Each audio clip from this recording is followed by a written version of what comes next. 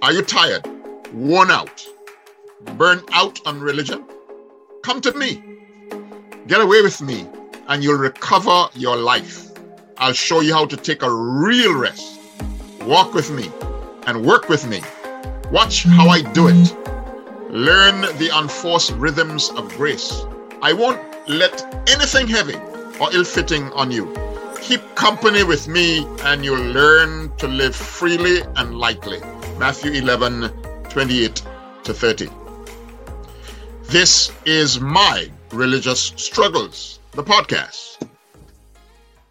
Here is the fascinating thing about the Word of God. Because it was given by God himself, because it was given, because it is the Word of God, it therefore has the ability to adapt, affect, and infect our lives differently.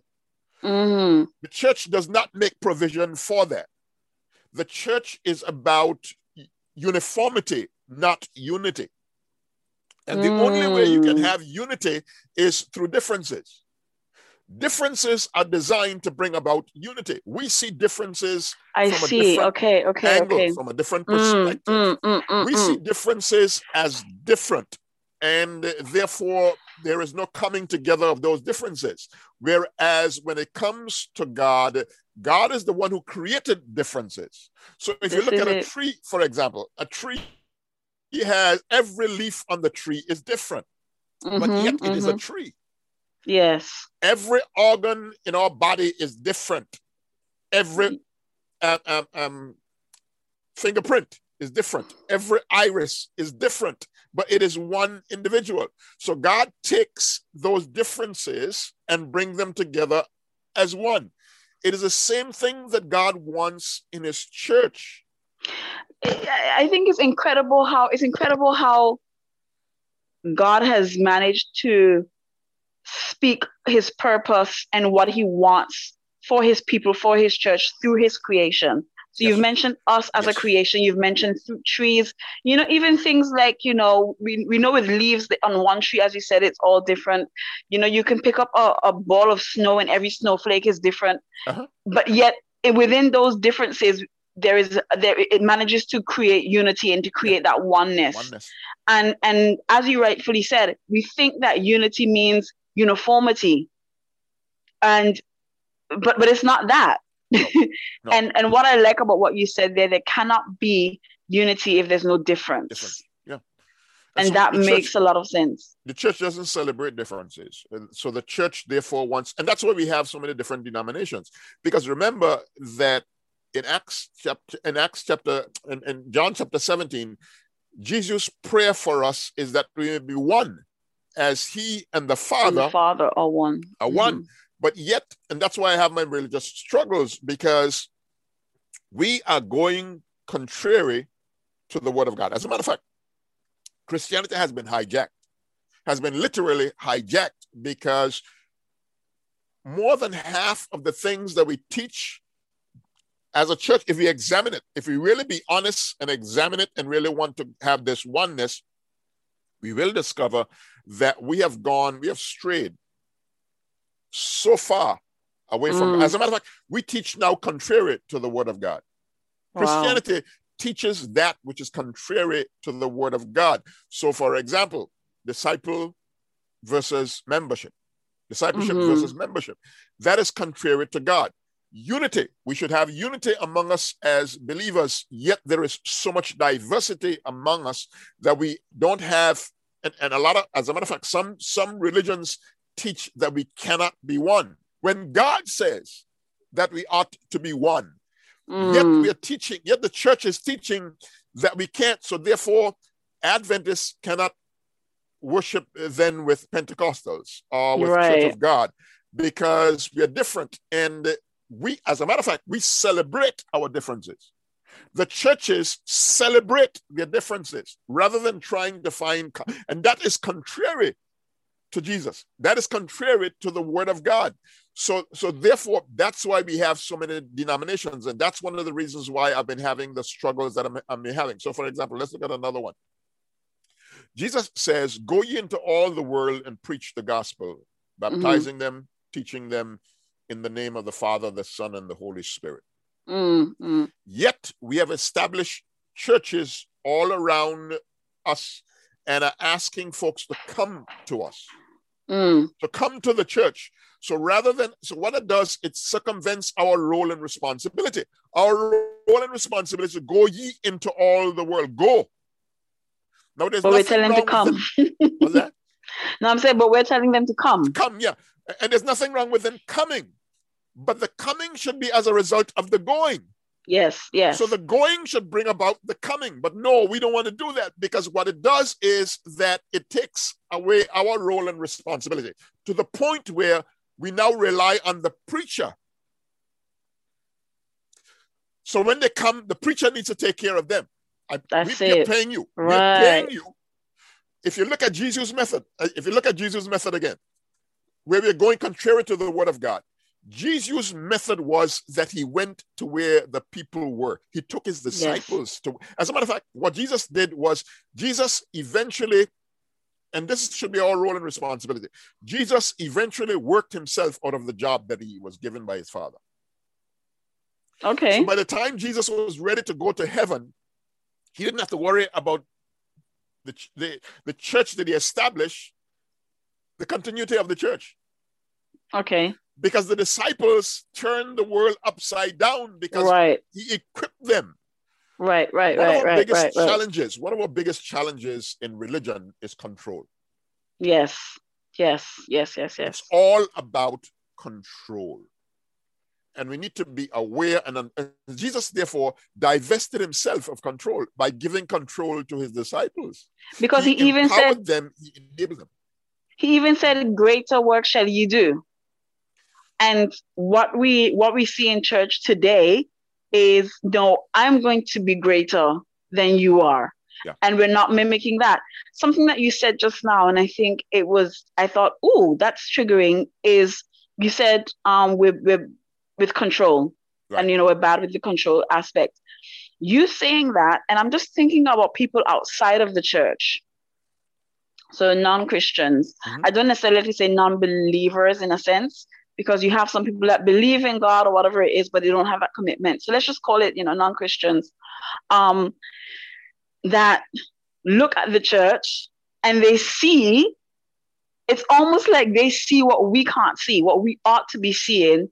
They're seeing the control aspect. They're seeing the lack of love, the lack of grace, the judgmental, the hierarchy, all these little groups of people and cliques and all this stuff that they see where we ought to be different, where they should be seeing something different. They're not seeing that. And I almost want to argue that the things that people outside in the world see about the church that we should be seeing, somehow it's sort of flipped a coin where we're blind to it, but they can see it. Yeah. Would you agree to that? Yes.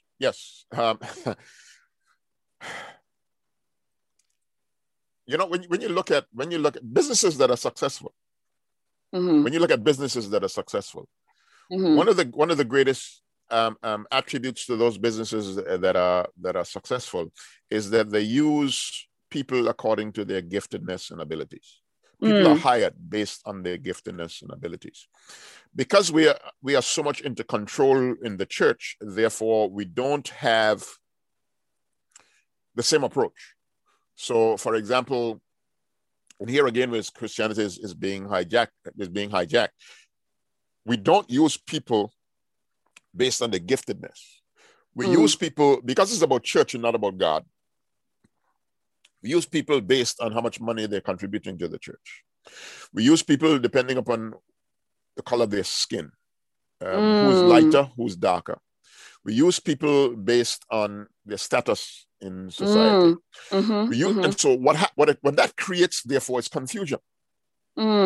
That is eliminated in businesses, because the reason why we hire you is based on your gifts and abilities that you have.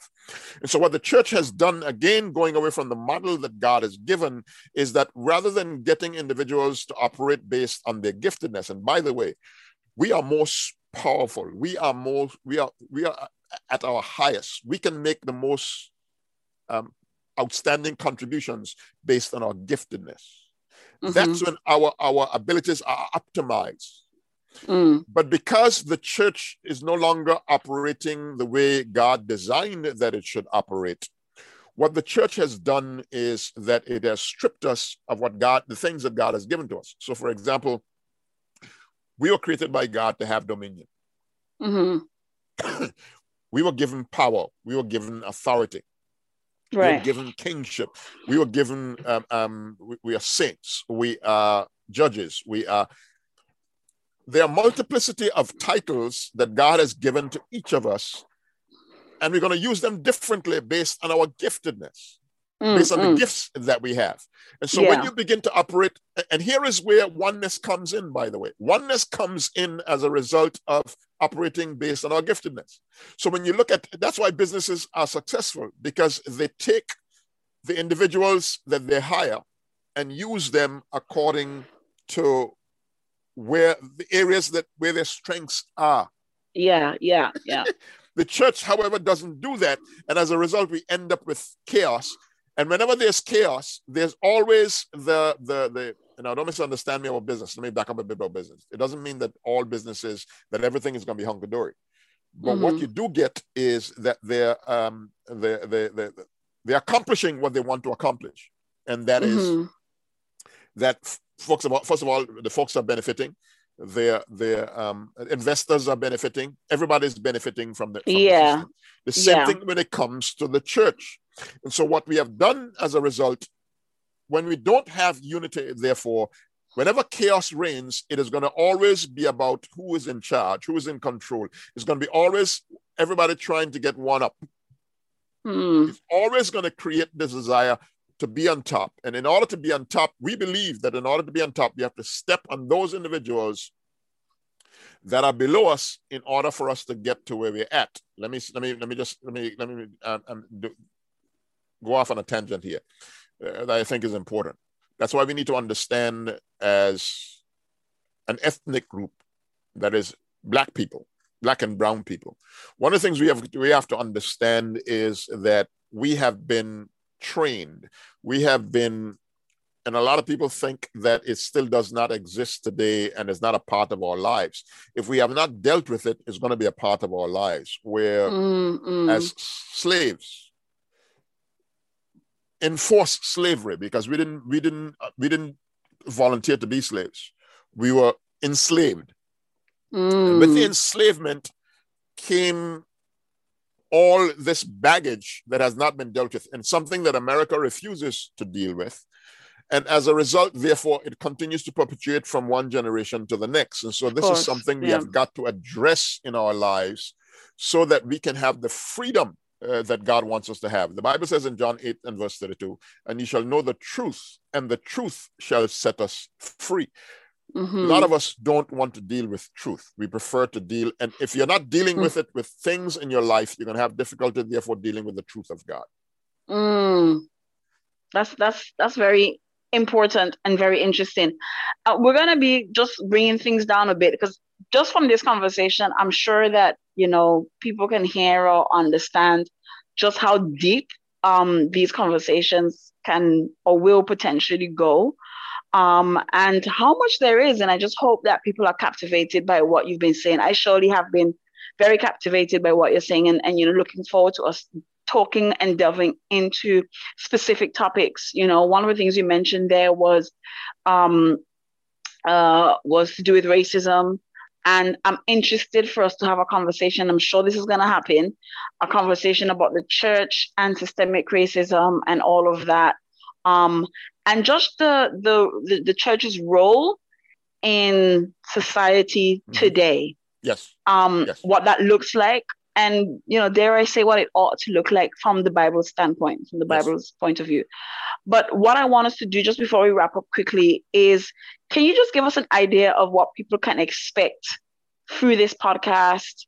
In terms of, what subjects you hope for us to tackle, and just sort of, whet their appetite to see, what else can they expect from this? One of the things we have to understand about God is that God is a holistic God. That's why he says in 1 Thessalonians chapter 5 and verse 23 that he wants to sanctify us spirit, soul, and body. So we are integrated. We're integrated. We're not Christianity. What Christianity has done is isolated us as an isolation. Whenever man isolates, the objective is for domination. Always. God is into integration. And therefore, we're going to deal with almost every subject under the sun. Because in order for us to live the kind of life that God wants us to live, we've got to therefore understand that you cannot isolate your life. You can't live your life in pieces. And so what happens to us as a result, and by the way, it's by design. Christianity is about isolation for domination. God is about integration. And that's why it's so important that we understand who we are and what we bring to the table. That's important for us to understand. Let me give you an example of what I'm talking about. For example, the Bible says, therefore shall a man leave his father and mother and cleave unto his wife. We have taken that and reversed it. We interpret that text to say, therefore shall a woman leave her father and mother and cleave unto her husband. Right. But the Bible actually says, therefore shall a man leave his father and mother. Right. But we don't. That's what the Word of God says. That's interesting. Yeah. That's what the Word of God says. We have taken that and reversed that process. We're going to talk about women. Then we're going to talk about the role of women. We're going to talk about the role of by the way, let me mention this as we go along. There is nothing in Genesis that gave specific roles and responsibilities to Adam and Eve. We have ascribed those roles and responsibilities. And the objective of ascribing them again is for domination, so that we can dominate the females in our lives. And we use Genesis chapter 3. Yeah, right. I don't want you to jump into this now. Because this is good. I can sense that this is going to be a very deep subject.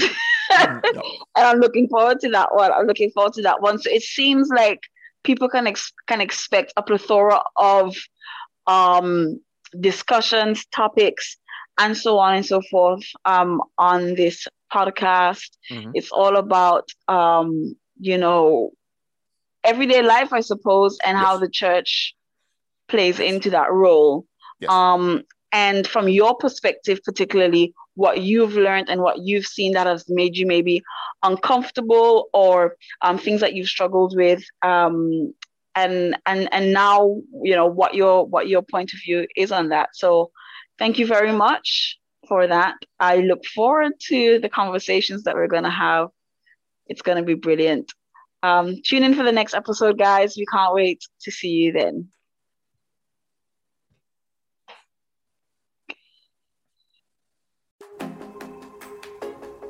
Thank you for joining us for another episode of My Religious Struggles, the podcast, where we reconcile what the church wants and what God requires. If you would like to get in touch with us or have any comments or questions, you can email us at kingdomuniversitynetwork@gmail.com. You can also follow us on Instagram at Kingdom University Network. I'm your host, Francesca, signing out. See you next time, right here on My Religious Struggles, the podcast.